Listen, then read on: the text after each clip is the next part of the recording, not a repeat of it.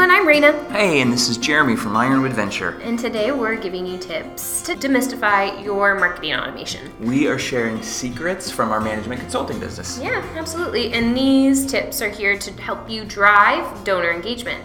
And cherry on top, under 3 minutes. How can we do that? We can because we have time-tested tactics from our management consulting experience from the business world. They're super simple and you can apply them today. And they apply to nonprofits? They do. It's surprising. You would think they wouldn't because businesses are here to make money and nonprofits are here to change the world. However, our secrets are being used by businesses every day and they work on you as a consumer. They work on your husband, your wife, your mother, your brother, your daughter, your son. They work on us all because this is human psychology. Yeah, they drive transactions. They do, and they should be driving our donor engagement. They Absolutely. should be helping us change the world. Yeah, and so today's tip is going to be, hey, fun fact, you spend time with people that you care about. Mind blown emoji insert here. That is not a secret. That's super obvious. Why are you wasting my time? Yeah, because we actually don't think about it this way inside of marketing sometimes.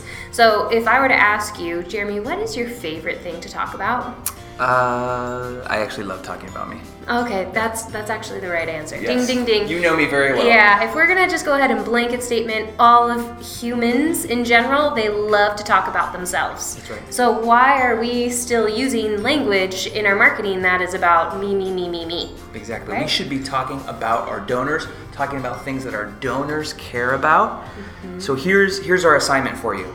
Go through your emails, go through your workflow automations. I want you to identify how much does your language talk about yourself. That's a scary thing to look at. How often are you saying I, or how often are you saying we?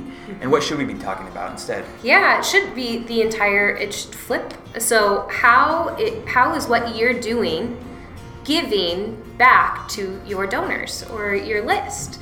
How are we actually serving the people that are on our list and inside of our workflows? That's right. So how are we expressing gratitude? How are we adding value to the people that we're talking to? Mm-hmm. So do that audit. Pull up your last 3 emails and count the times you say I or we and you're talking about yourself. And if you're doing that, you're losing. Yeah, because here's I feel like this is the general tip. So if you go into an email and you say, I want people to love me, I want people to love this organization, you're doing it wrong. Mm-hmm. Flip the psychology of it and say, inside of your emails, how do I make sure that the people that are receiving and taking the time to read my emails feel that I am grateful for them, feel how much I care about them. So flip that psychology a little bit.